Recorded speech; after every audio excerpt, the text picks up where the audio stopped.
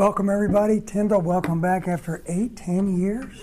Somewhere along there. Good gosh. And Daddy Tom is here, and thank you for being here, Tom. And we have some new guests, and thank you for y'all being here. This is a place of non-judgment.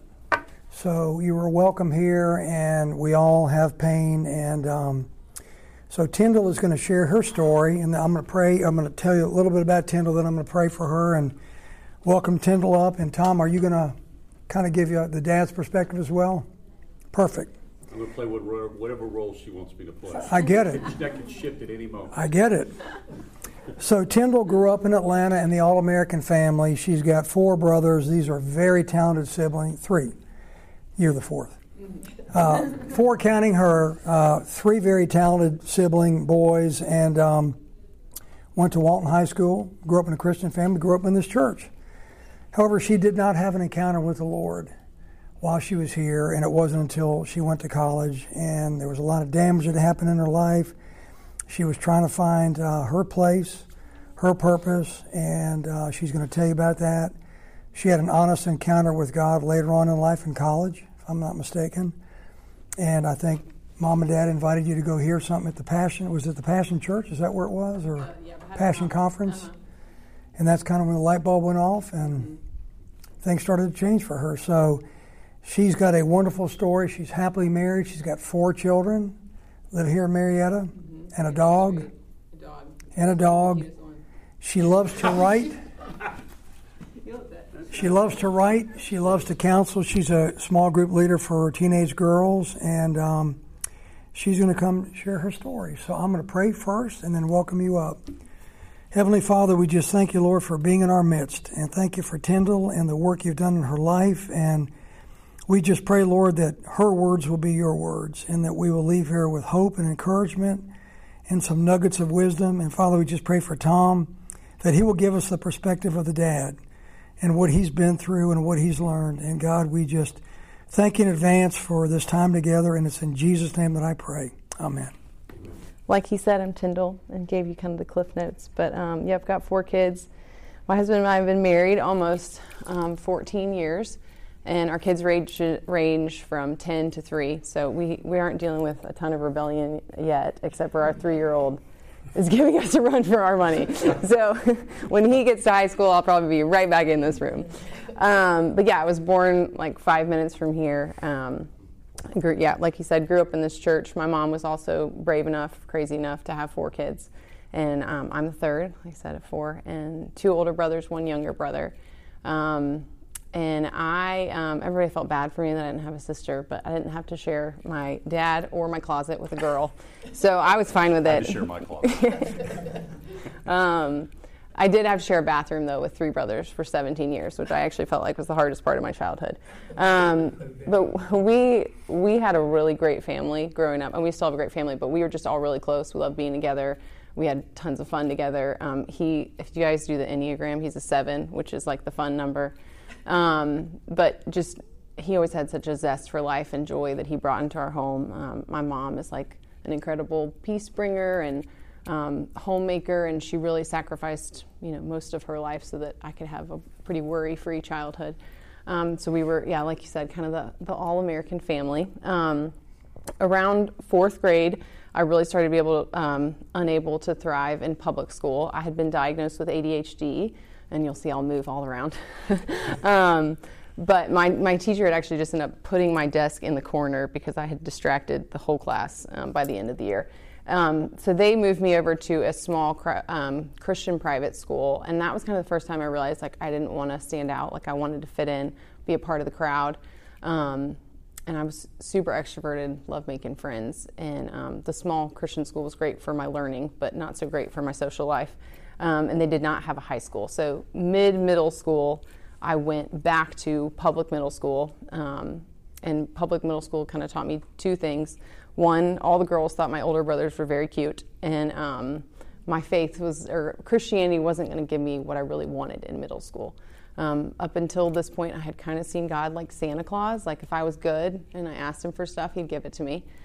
But, by middle school, I was like, I want a boyfriend and popularity, and I didn't see God giving me any of that. So end of middle school, I kind of going into high school, kind of had a little bit of like an identity crisis, I would say, like, who was I outside of my family? I got to high school, and my second oldest brother was the quarterback of the football team and the homecoming king, and he ended up marrying his high school sweetheart, and just like all around incredible human. And he still is. He runs 100-mile marathons now, so he hasn't slowed down. And then Christian, who had already graduated, was like the worship leader at church, and super cute to all the girls, and just an incredible guy. So I kind of came into high school trying to figure out who I was inside my family and outside my family. I was very much just kind of the average middle kid, wasn't stellar at school or sports.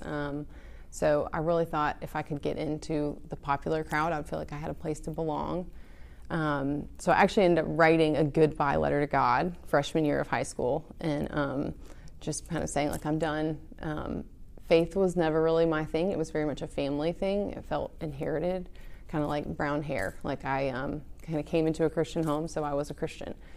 But it was easy to walk away from something that, you know, wasn't really mine. So after I wrote that goodbye letter, I kind of started to walk down the path of finding friends who would invite me to parties, and I told some girls I wanted to drink. And again, I was pretty extroverted, so it was easy to get invited to a party. And when I was there, it was they were so eager to give us Stanfill alcohol because none of my brothers drank, and they were very much known for not drinking. And I ended up drinking so much the first night that I got alcohol poisoning. You think that would have like deterred me back, but no. So my parents caught me drinking pretty shortly afterwards, and actually my friends, we were talking about this sitting out in the cafe, my friends actually ratted me out on where I had stashed all my vodka. And so they caught me drinking, I think it was freshman year. I think that's kind of when the blue eyeshadow phase started to kick in. That was freshman. That's what they called it, the blue eyeshadow phase. She had the eyes were somehow they made the eyes heavy. The lids came down. I still remember that Charlotte Russe like blue eyeshadow. Yeah. But I remember telling them, like, you know, just because my saintly brothers didn't drink, you know, didn't mean this isn't totally normal, and you guys are overreacting. You know, the sales pitch of high schoolers everywhere. So we're going to kind of pass it back and forth just on perspective. So I wanted to ask him, what were you thinking when you first realized I was drinking? And I feel like you guys handled it so much differently than I probably would handle it now as a parent, because you didn't let fear take over. Can you talk about that? Yeah, I don't know why I believe this, but well, first of all, I believe everybody rebels, right? So I rebel. I think there's a time in our spiritual journey, whether it's the beginning or somewhere in the middle, we're like, I don't know if following God's really what I want to do, and I'm like, I choose my own path, and I don't think that path is any different. Like, I don't think my sin or anything my kids were ever going to do is any different than things that I've done or doing. So I tried to look at it from the mindset of we all are the same in God's eyes. And so what was left with, okay, well then there's fear. Like you said, the fear, so we're equal. It's not like you're abandoning us. It's like we're all on this journey to try to choose and surrender to God. I mean, think about that idea. You're going to give your life to God. You're going to surrender your life to God. Who does that? Just, okay, sure, God, you can have everything. And so I felt that was difficult. But I think the fear thing came, and I think we realized that if we are fearful, then we're teaching our kids there's something to be afraid of. Like, we're teaching them that, like, God may not have this. There may be things that are going to happen, and we need to be afraid because there's things to be afraid of. Versus, and you said this about when you introduced yourself or introduced the topic, is we're in a lot of pain, right? And what God offers is joy. Like we talk about in Christianity, we talk about good and bad. I think we need to talk about pain and joy, right? Because God wants us to have joy, right? And the enemy wants us to be in pain. So I believe, to kind of answer your question, I really believe that God would win. His story would win. Like the joy, if we got out of the way, right? Because I could get into the way. I could try to control her. I could try to do all these things, which we definitely tried. But if I don't handle this well, I'm going to get in the way of God revealing to Tindell that he loves her and that he has the best life for her and that he wants something from her. So if I'm yell or react or hold on or control or freak out, I'm in the way of God's story. So my goal is to shepherd her and help her meet God. It's a spiritual problem. Yeah. Yeah. So I hope that answers the yeah, question. yeah, that's great. Yeah, which is, now as a parent myself, so much easier said than done. Yeah. Yeah, and one thing we did, you did was, you were so good at pursuing the relationship with me, and after freshman year, he took me to father-daughter camp at JH Ranch, which is out in California, and I remember we rented a white Mustang convertible. What was the music we listened to? It was Michelle Branch and Avril Lavigne. That's right, yeah. I was trying to find her music, which was good. It was, yeah, he liked it. You still listen to Michelle Branch. But yeah, so he was so good about really pursuing a relationship with me. Like when we spent time together, it wasn't like he was trying to get out of me what I was doing or change my opinion about things. I mean, he really just wanted to like get to know me, like ask lots of questions about my friends and the things I was interested in, my music, and which was unique because most of my friends' parents were like just trying to keep them from dying. It felt like. Well, let me say this too about her friend, that her friends took our side, which I think was I started watching this happen because by the end, not at the beginning. Actually, like the one that told us about the alcohol. Oh yeah, she was. Yeah. Like when we would hang out with her friends, they knew that we actually really loved you. Yes. And they started going, they care. got a good thing here because your parents actually love you, and I think that was part of the story. Yeah, and a lot of them didn't have that at home.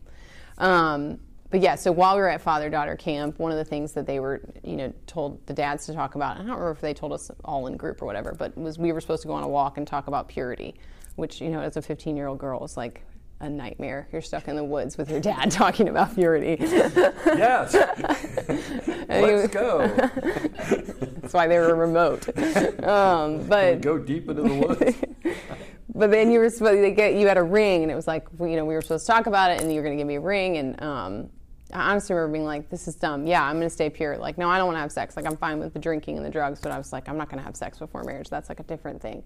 And I don't know why I felt that way. I just remember trying to be like, yeah, no, I'm good. Can we not have this conversation?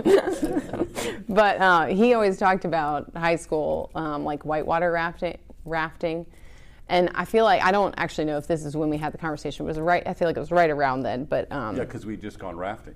Oh, that's why. Yeah. See, it was lots of fun. He jumped out of the boat. But yeah, you talked about it like whitewater rafting. You're like, I can see when the rapids are coming, and you think that you can just control this and you'll be fine. You'll just go down and you'll go down this path and it won't harm you. But I know the rapids are coming, and once the rapids come, like, I can't save you from it. And he said, sin has its own prepackaged consequences. And once those prepackaged consequences come, like, there is no rescuing you. So I feel like whenever we've described this story, because we've done this before, we have different memories of the rapids talk. Yeah. That's how I remember it. Is that how you gave it? well, I thought, back to what I said earlier, is I want to be, so I think of my role as a parent. I don't know how y'all think about it, but I think of it as I have 3 roles. And it greatly shifts when they go to high school. Like, I move from this sort of, I'm an authoritarian, right? And my goal really is to kind of get you to submit to God, right? You're going to submit to my authority. But then when you move into high school, I'm moving into more kind of like, I got a different role. I can't control you anymore. I mean, you leave and you're moving in. So I'm thinking of myself more as a coach. And so, and I thought about when I kind of moved into that role, I think of it as, and she's talked about this, I think of it as, I don't know how y'all think about your role, but I thought of it as connect, manage, and influence. Like, I want to connect with her. And so I thought about it as like 70% of the time I'm pursuing her. Mm-hmm. And like, that's why I went on that trip with her. Or that's why we would go shopping, regardless of what she did. Regardless of what she did, it was a proactive, I'm pursuing you and I want to connect with you. And we don't talk about what you're doing wrong. We don't talk about your school. We don't talk about your behavior. We just hang out because I'm pursuing you and I love you unconditionally. And there is no transactional love. It is unconditional. means that you have to do nothing to get my love. So I'm all in. So I wanted to be like 70% there. Then there was this coaching, the coaching part, which the influence part was when we would have these talks. Yeah.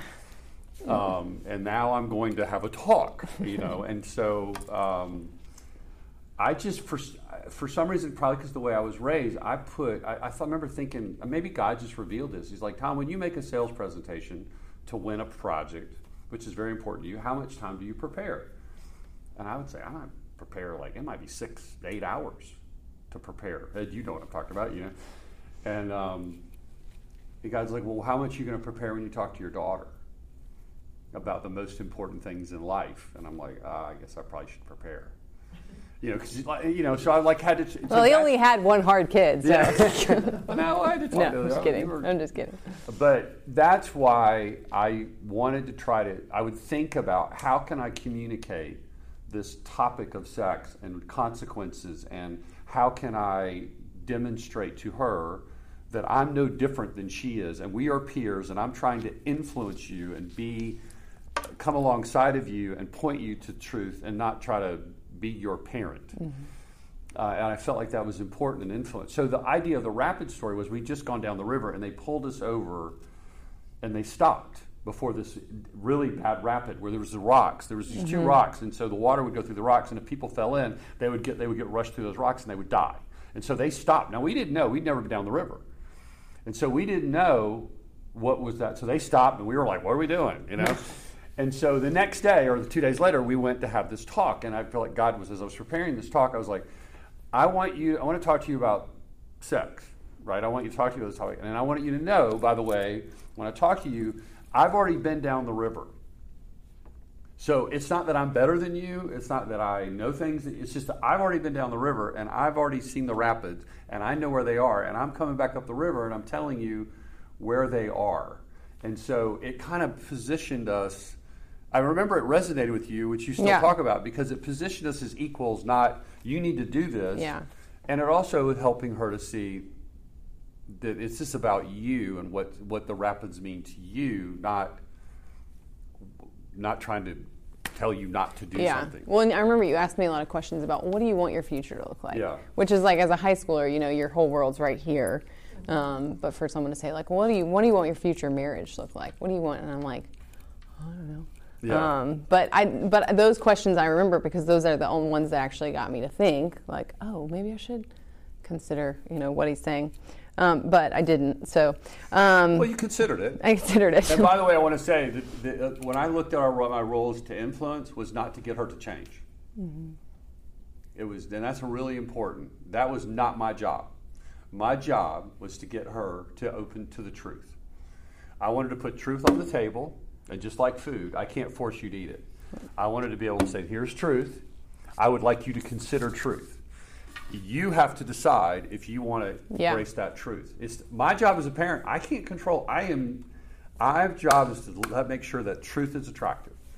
And so, and like we had these talks. She would hang out with me, and she would go to lunch with me, and we would go to my office. I remember we had a long talk about, you were saying, I don't want to have sex. You said that in my office. You told your father that. And I said, cool. She goes, but I am going to drink. And I'm like, well, you know that if you drink, you'll have sex. That's said, right. Yeah. I said, well, and by the way, this was before the sex talk because we didn't really have to talk about sex. She didn't want to have sex. But you did tell me that. I said, but I'm going to drink. I said, well, if you drink, you'll have sex.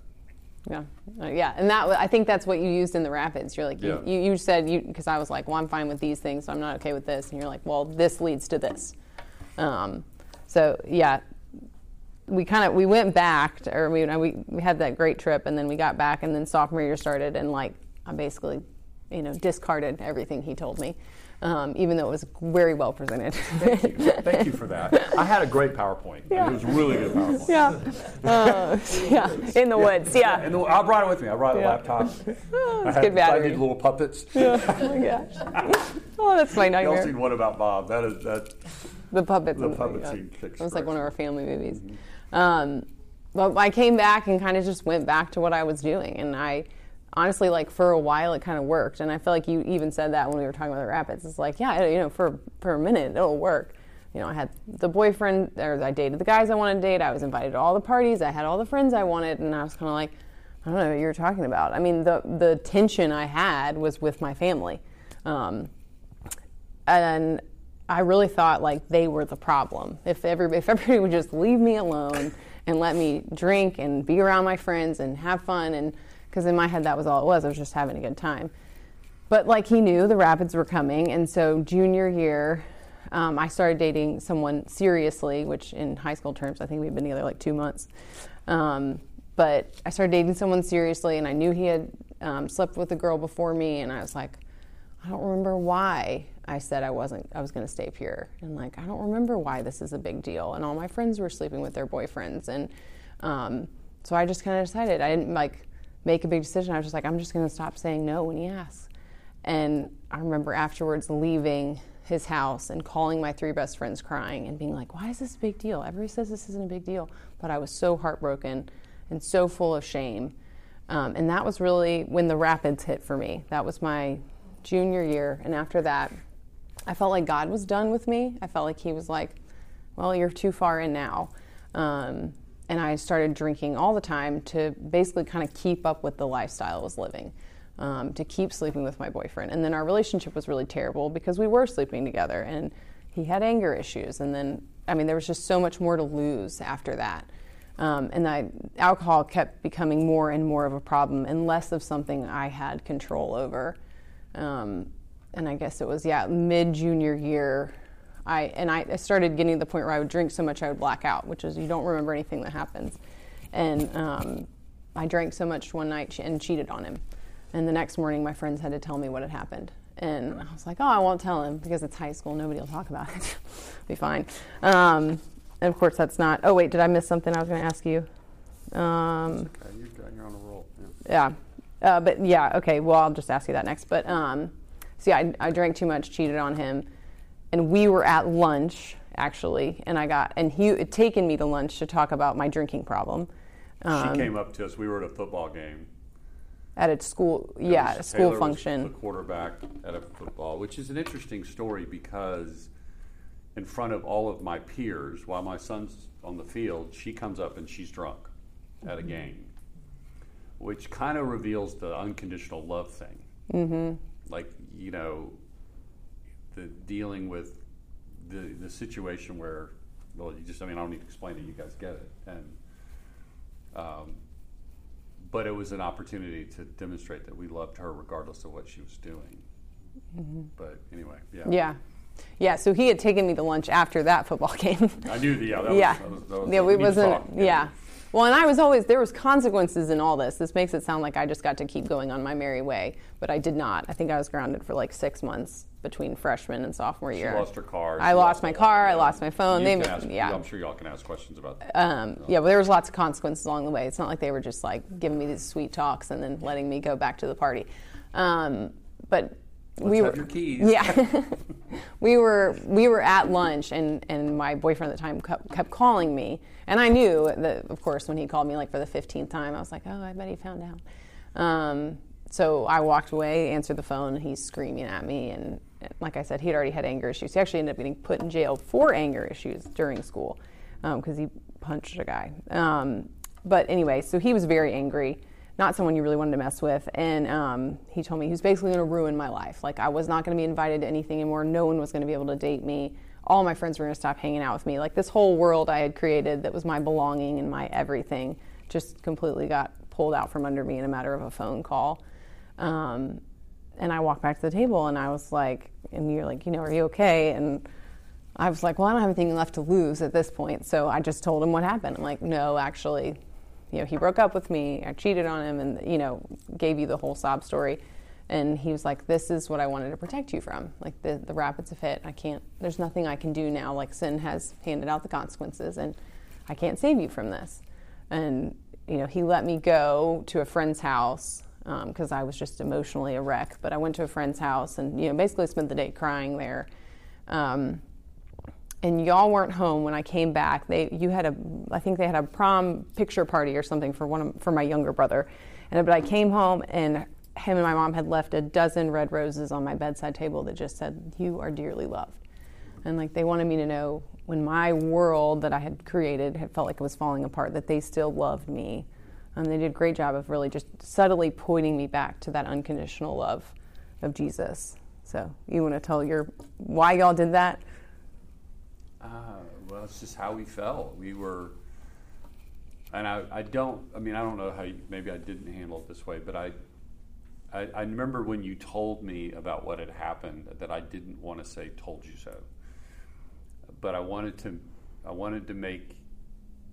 just wanted to point out what God has for you. Like, this is what God doesn't. This is what God's trying to protect you from, and He has something better. But it related to how, we just wanted to treat you. What would we do if we loved you? Mm-hmm. You know, if somebody's in pain and you love them dearly, what would you do? And that's what we came up with. And that never, we just didn't have any resentments towards you. Yeah. You know, there was no, I think God healed us from any anger. You know, so it was easy to do those things, I think. Yeah. And super impactful on the receiving end when you know you haven't deserved something at all. I was very unlovable at this point in my life. Yeah, there's a lot of punches. Yeah, it was but yeah, so after that, my world really did come crashing down around me.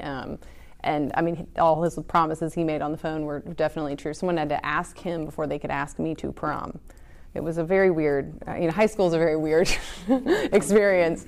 But really all my friends left. They all went, and I was grounded because of what had happened at school, at the football game anyway. So but all my friends basically just moved on. And it was like I was never part of the group, and they all had the parties and I wasn't invited. And then he started dating one of my friends, and I was like, so I have no coping skills, or I don't have any faith or anything. So what do? I just start drinking all the time and smoking weed. So I smoked weed before school every morning, and then I would drink every afternoon, and on the weekends drink until I blacked out. And it got to the point where I was just I don't know that I was ever really not on anything by the end of junior year going into senior year. I'm really kind of stumbled into graduation, just trying to numb. That was my whole goal was just to numb, if I could feel okay about what was going on at school. And the only way I knew to do that was drugs and alcohol. So that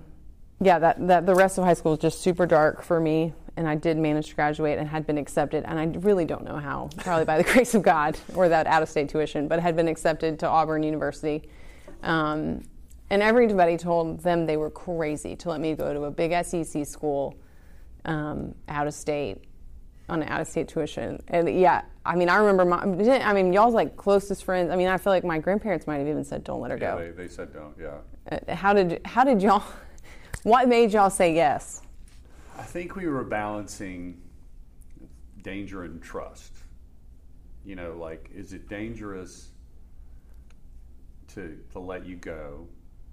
Or do we want to demonstrate we trust you, which we felt like you would rise to that trust? Because it's the highest form of motivation is trust, to say, I trust you with this. And I think there was definitely a debate. Mm-hmm.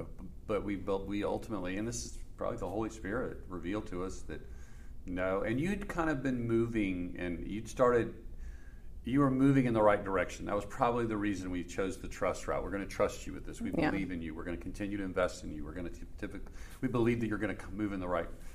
This is not who you are. We didn't, we didn't want to think this is who you're the person that does this. No, you just need to start over. Mm-hmm. So I think, because you were moving in the right direction that summer. Yeah, it really was kind of the summer. But we also knew we could pull the plug at any point. If she goes off the deep end, we just. Yeah, you're coming home. Yeah. Well, and I think you guys knew too that living in the shadow of what everyone expected of me because of the family that I had been raised in, which there was nothing wrong with any of it. It's just I was kind of crumbling under that, and getting away and starting over could be a fresh thing. And it was. I went to Auburn, and I started it very much the way I ended high school. I picked the craziest sorority I could. I started drinking right away, found friends that loved drinking, went to all the parties. Did very much the typical college thing for like the first 2 months, and then I kind of just looked around and I was like, this really isn't enjoyable still. Like I don't, and no one knew my family, so I'm like, nobody knows my family's reputation. Like I could just start over. I could be whoever I want to be. So I was not like looking for faith or looking for God. I wasn't like on some, quest journey. I just was like, I'm going to start cleaning my life up a little bit. I was like, I'm embarrassed of who I am. So I was like, okay, well, I'll stop doing drugs and I'll stop sleeping around, and those will be and then I'll just have like a little bit neater life. But I was not looking for God. But I love, the story of the Bible when he talks about leaving the 99 to come after the one. And I felt like that was when he was coming after me. And I had no idea. I mean, I was just, like the dumb sheep over there grazing, but he was coming after me. I called my mom one night, and I had met some girls in my sorority, and they were going to go to a sorority Bible study. And I was like, Mom, I think I'm going to go to my sorority's Bible study. And she was like, you have to tell me to sit down before you say stuff like that. But I had just, they saw that the like edges of my heart were starting to soften. And that I was maybe more willing to listen. So yeah, like John said, that was my freshman year, the winter break of freshman year. Christian, my oldest brother, was leading at his first ever Passion Conference. And they told me and I should back up and say Christian and his wife, Christian got married my junior year of high school. So Christian he met his wife when I was a freshman in high school. So they literally walked high school with me because they moved back to Atlanta. I was super close with his wife. She basically mentored me through my own mess. I mean, and him and her were just incredible to me. So anytime they were like, should we go support Christian? We want to come with us. I'm like, yes, because he had been so supportive and loving to me. I mean, I remember he would just randomly be like, Tindell, God's going to do great things in your life. I'm like, you have the wrong sibling. Like, Taylor's over there. So anyway, when they invited me to go, I was like, sure, yeah, we'll go. And like he said, I think he was like, we'll go shopping and we'll have dinner. And it's in Nashville. It was in Nashville. And I was like, I hadn't been in Nashville. So I was going to ask how did y'all know it was time to invite me? Because they didn't make me go to church with them. I should preface that. So like they went to church every Sunday. They all had moved over to Andy's to Buckhead Church, and We started going to North Point from this church because. I would listen to Andy. She would go to North Point. Mm-hmm. Something had happened here with her girlfriends, or how she was treated in small group. And I'm not saying anybody did anything wrong, but she just decided probably consequences from what had happened. And so people were talking. I don't know, but you can tell that if you want. But she wanted to go to North Point. And that was our philosophy. Our philosophy is church is about our children, not about us. And so the three boys loved it here, mm-hmm. and she didn't. And stayed. And so I was involved with the youth ministry at that point. But then she wanted to go to North Point, so we went to North Point. Yeah. So your question is, how did we know? I don't really, it's kind of like you were saying, we just wanted to pursue you. So anytime we could invite mm-hmm. you to anything that you would go to, we would try to make it as enticing as possible and just let you know that you were loved, because we've believed, kind of like the Roses story, that the world doesn't love. Love comes from God. And so love wins. So how can we demonstrate we love you, and this is what love looks like, because you're going to find out, which you're starting to see, that the world doesn't love. The world has a ranking system, and if you play well and play by the rules, we will like you as long as you keep moving up the pyramid. Yeah.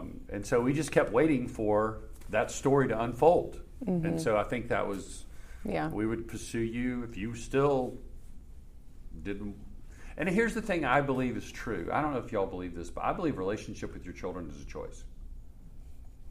It's a decision. If you love your children and you accept them and you value them, who doesn't want to be around people that love, accept, and value them?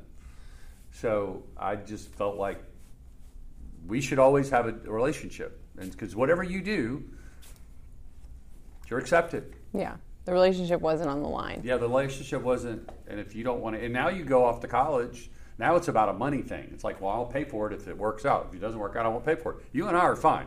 I would try to separate the child from the behavior. Right? You're doing this, therefore, if you drink and drive, therefore, I'm not going to pay for a car. You want to go to the mall. there's no connection. There's like the consequences are related to the behavior.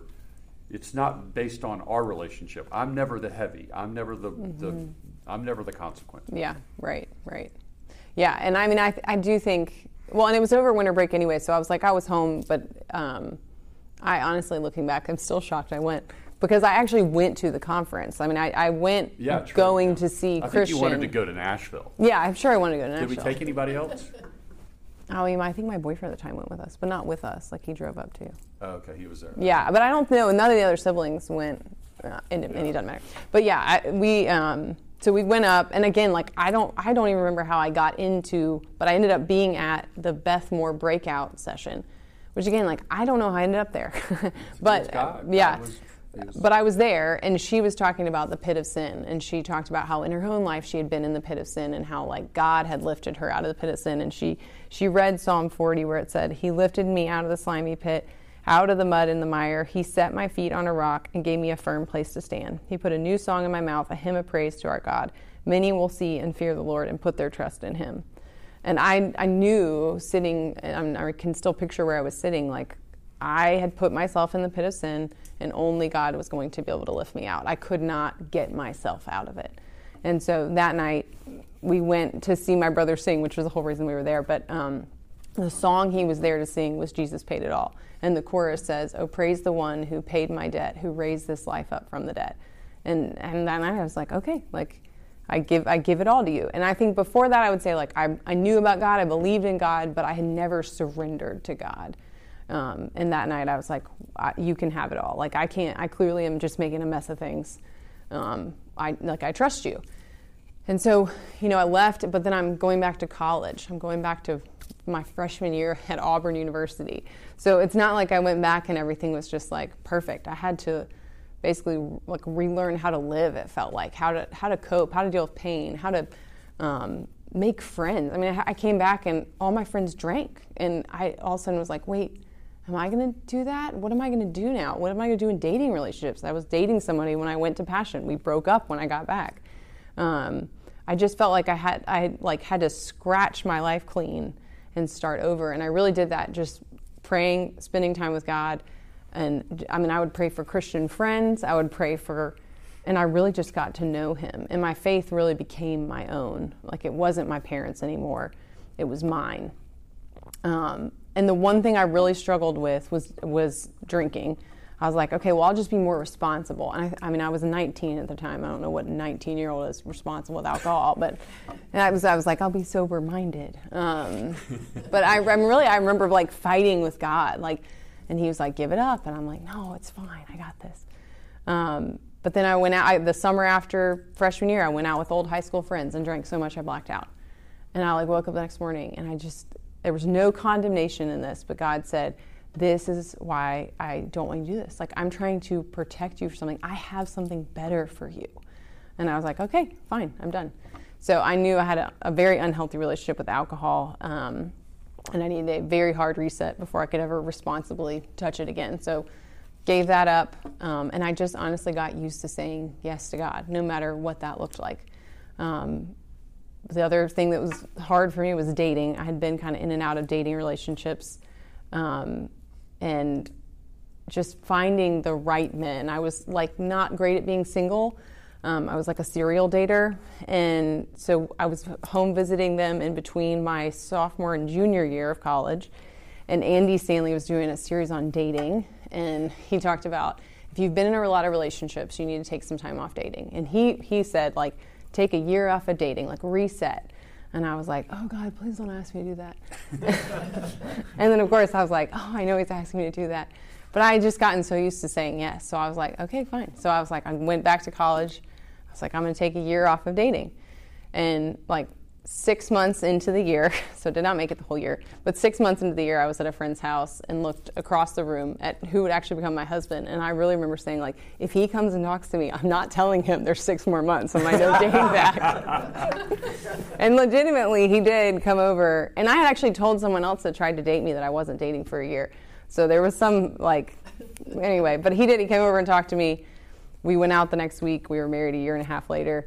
But it wasn't, I don't think God was trying to like get me to stick to the year, because I did not feel like there was anything wrong. He just wanted me to know I was like worth dating a man that I wanted to marry, and not just not being able to be single.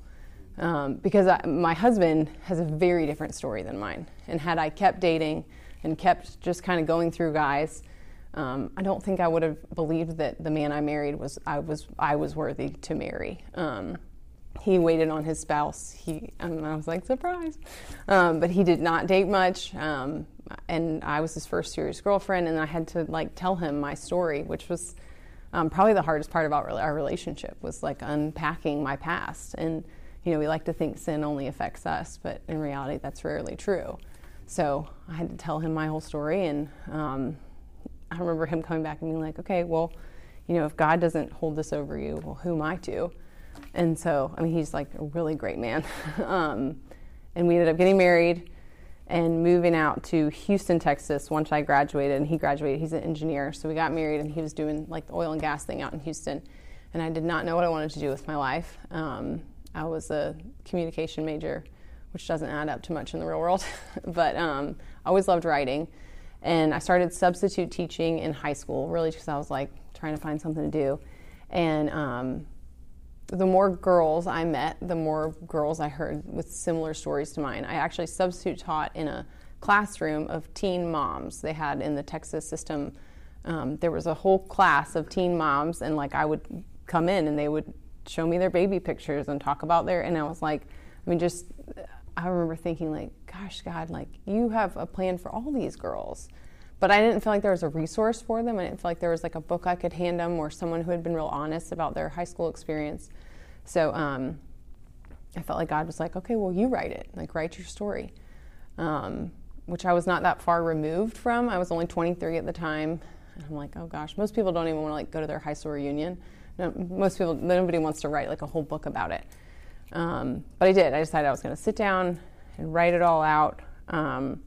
And it took like a little bit less than a year to write it, and I was just going to self-publish it because you can do that on Amazon so easily.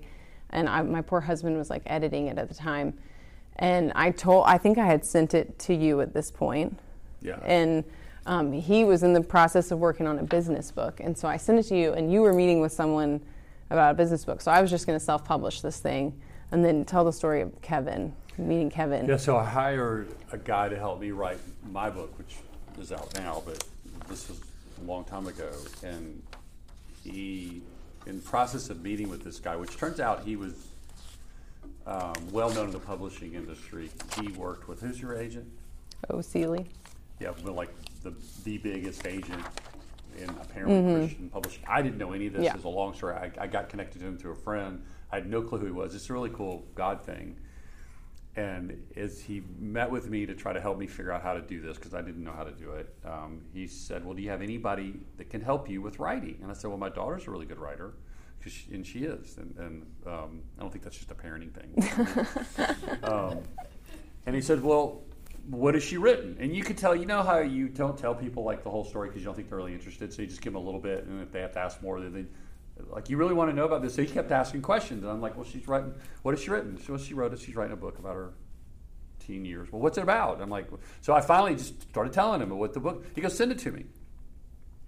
So I sent him the book, and he's connected to, Seeley Yates, which is the Christian agent.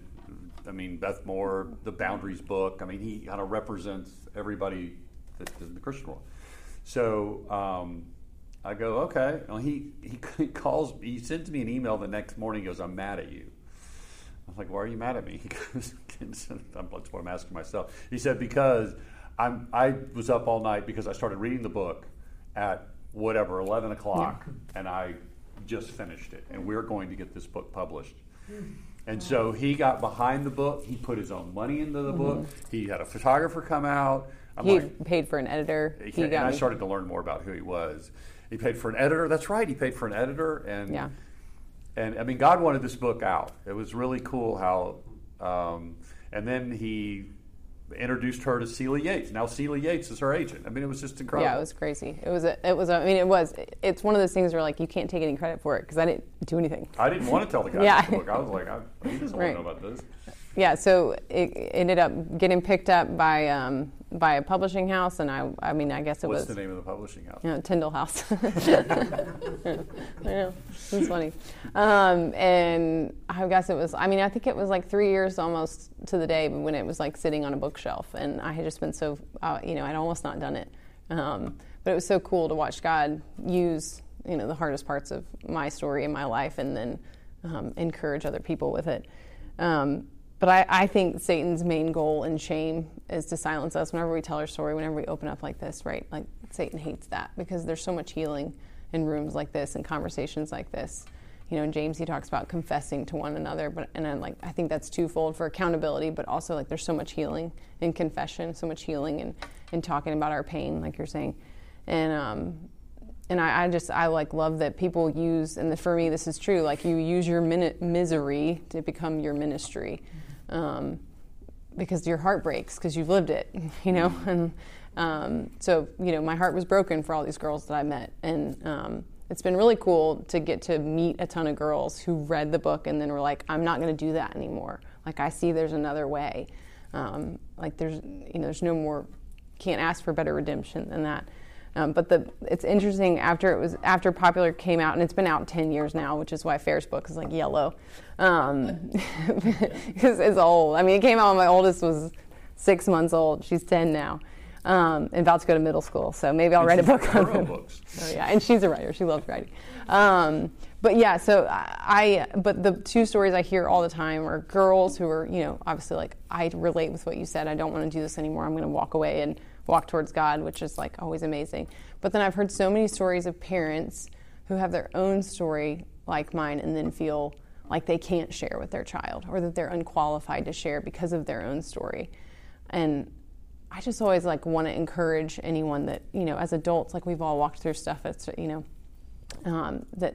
that shouldn't hold any of us back. Like I feel that with my own kids, right? I've got 4 of my own. My oldest is a girl. I have 2 girls, 2 boys. And I know, my oldest is going to get to a point where I'm going to have conversations that I almost feel like I'm reliving probably.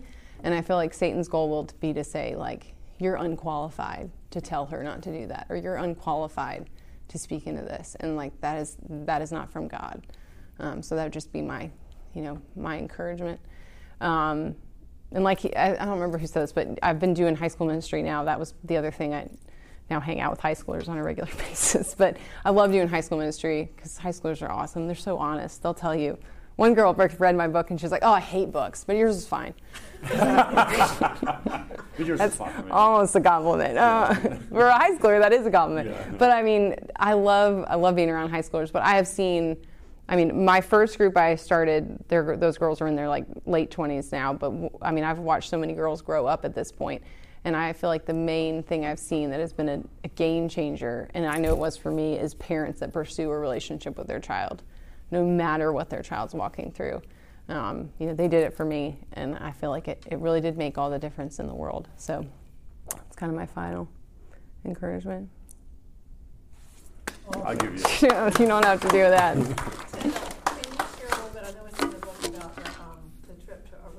Oh gosh, yeah. Aruba. Oh, Aruba. Oh gosh. Yeah, that was another. I forgot to say this. And there's so many points where my mom saved my life. My poor mom doesn't get enough credit because I feel like we always do this together. So we do our like side of the story. My mom was like the behind the scenes, like on her knees praying. So we went to Aruba for my senior year because all my friends were going to Mexico with a bunch of parents they went to Mexico because the drinking age was 18, and they went to an all-inclusive resort. And the parents going were like. They had a parent meeting and basically said, like, we're just going to let them do what they want. I don't know if y'all feel this way, but I feel like our biggest challenge with raising teenagers was the other parents. Yeah. Literally, we were going to a meeting about going to Mexico, and the person, we're going to Mexico because of drinking age. Yeah. So they can. I'm like, what? This is the parent meeting. Yeah. So we came up with a different strategy. Like, what if we took you and your close friends? Who were better influences and loved. We also invited Christian and Carrie to go with us, so we tried to make it more fun. trip than the Mexican. Well, ironic is they were trying to make it safer, which was, I mean, wise, but my friends and I took the car out, stole the car in the middle of the night, went to Carlos and Charlie's, and met Jorn Vandersloot the month before Natalie Holloway's disappearance. I have a picture of it. So I met him, I kissed him, he emailed me. Oh, God. It was like so anyway, that's why we have a picture together. But we got home from that trip, we think nothing of it, have a great time with our friends. He wanted to take me on a date while we were there, and I was like, I don't know. I told my friend, I was like, I don't know, I get kind of a weird vibe from him. And she was like, no, go out. Thank God I didn't listen to her. But I thought they kind of protected you from No, I was the one that was like, I get a weird, because he always had those two guys with him. Yeah. Anyway, we get home, think nothing of it. He emails me a few times, and then my friend calls me, turn on the news, and there was his face. He's still in jail. You were protected. Yeah, but the cool part of that thing is, so we went out, we met them at Carlos and Charlie's, and then I think at some point one of us was like, we gotta go home before our parents realized we had taken the car out, and I got home, my mom's literally on her knees praying in the foyer. I mean, like she knew. She woke up in the middle of the night. Yeah. And she knew something was going on, and she prayed until they got home. Yeah, and we were with him. It is, yeah, I know. And he's been convicted of a couple murders since then. Yeah, he's in prison for murder. Mm-hmm. Yeah, multiple women. Yeah. So Tom, how did, Farrah and I went through something similar, Bubba. How did your relationship with the boys fare out during this time? Because you were obviously, I'm thinking, spending a lot of time with Tindell, praying with Tindell, pursuing Tindell. How did the boys feel about all that? Well, I felt that I needed to spend equal time with them. So I wasn't, probably because we'd learned from people like you, that we needed to invest in all of our children equally. So I don't think, or I've ever heard, that they felt like you became the center story, right? Yeah. And a lot of this that she's talking about, we didn't know what was going on. I mean, we knew she was drinking, we knew she was hiding alcohol, we knew she had but we didn't know to the extent. So, whereas I think if we were in and out of rehab or we were doing some of those things, so we were saved from that. So we didn't have the severity, even though it was moving in that direction. So that made it a little easier. But I remember we kind of huddled around as a family without Tindell. They would talk to me about, what are you doing? Yeah, Taylor wanted. They were like, why are you doing this? And so I looked at it as an opportunity, because I felt like my mission, which I think helped, was my mission in all of this was to teach them how to raise their children. It was not to get Tindell to behave. It was like, I believe Tindell, and I think our boys believe this too, that we believe Tindell, and I remember Christian saying this to you, when you got married, he goes, this is the way I always saw you. This is the way God always sees you. This is how we see you. We don't see you as that person you were in high school. And I think we all kind of embraced that vision of her. And we're fighting for that. And fighting together yeah. for that. And I was just constantly telling them, this is why, and kind of our mantra was take the punch. We got punched a lot. And back to the love win things. And when we got punched, I mean, there was definitely consequences. I would definitely talk to her, and I'd say, you can't speak to me that way. But she was very mean to me in Aruba. I mean, she was very mean to me in J.H. Ranch. But I would take the punch. And my friends called me out in Aruba. My two best friends, one came from a divorced family, and one had lost her mother in high school. She had died when we were freshmen.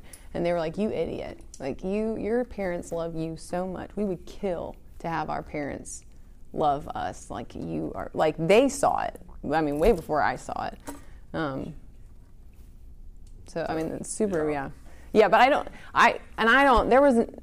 nobody was like, we still were a she would family. Hang out with us. Yeah, we were. I was teaching them how to love her. So we all did stuff all the time. I mean, if she wanted to listen to rap music, we would be listening to Y'all would listen Christian, to Andy Stanley in the Andy car, or and I would somebody listen to or rap. Brian or whoever. We would have the tape in, and we'd be going somewhere, and she'd put rap on, and like, that's cool. You are loved. You are accepted. You are valued. You don't have to be different to be with us. We love you how you are. So that was our culture of our family. So, and by the way, if somebody came over to our house, your kid came over our house, and they were drunk, or they were whatever. I'm not saying anything. I don't know your children, but anybody with anybody. I mean, we want to love them. Yeah. We're good at that. And I do say, like, having having 2 girls and 2 boys versus every family dynamic is different. And, like, our family was just kind of weird in that, like, the boys didn't require as much.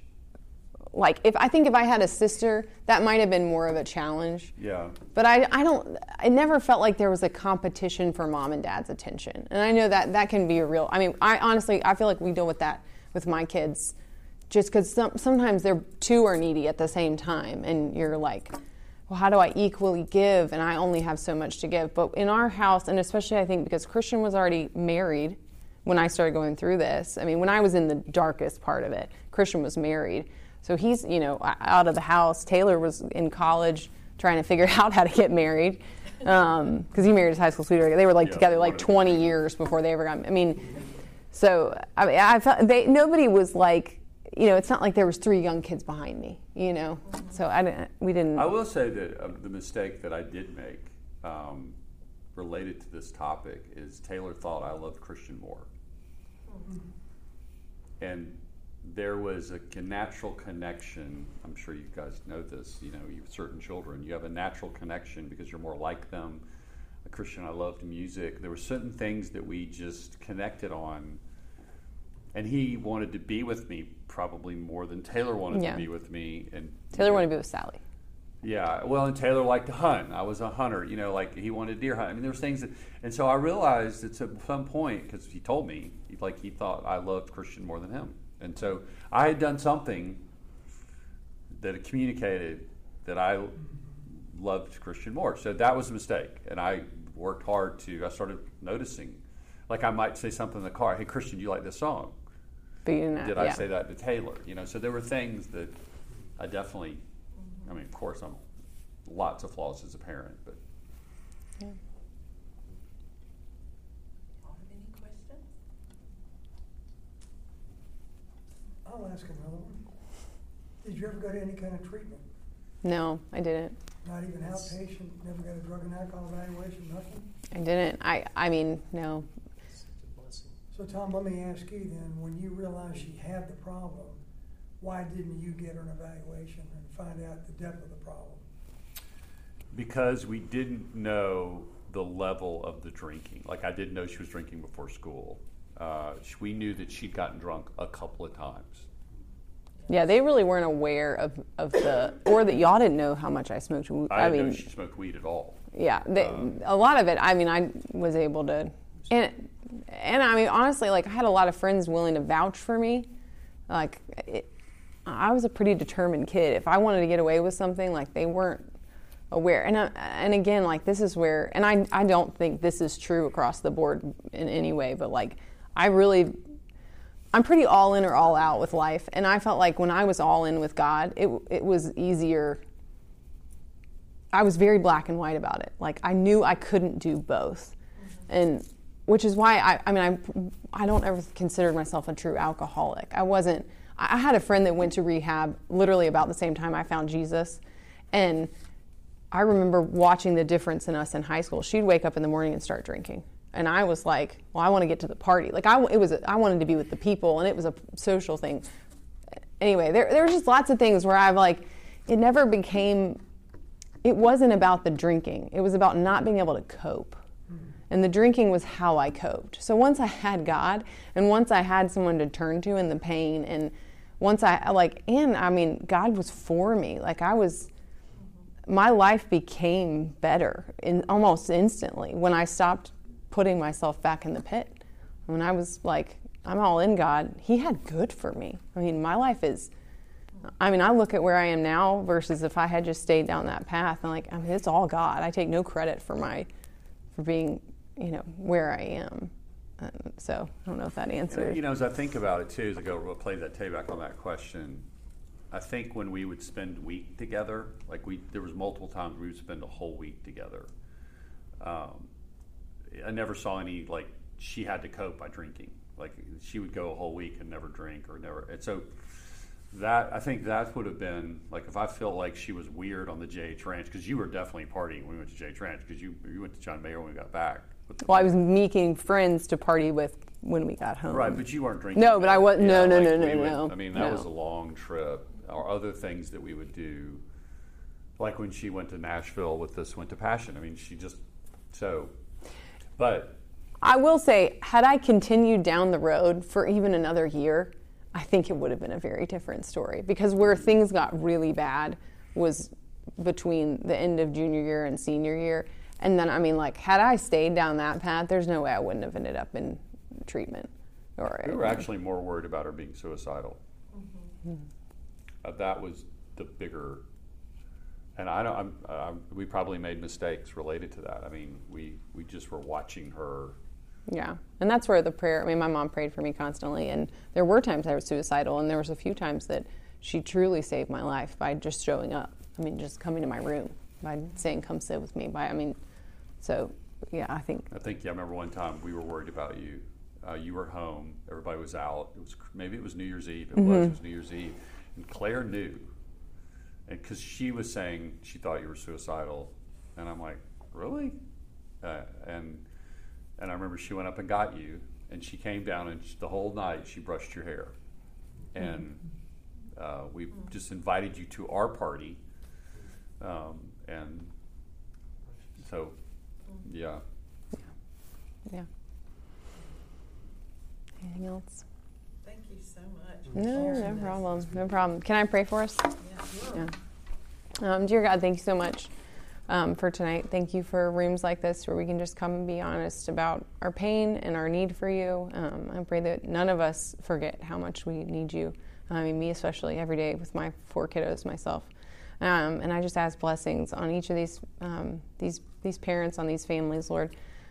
What a gift it is to just love our children as much as we do. And I just ask that you continue to help us love with an unconditional love that is just so much harder to put into practice than you think it is. And just thank you for loving us and for leading the way and for showing us what unconditional love looks like. In Jesus' name, amen. Amen.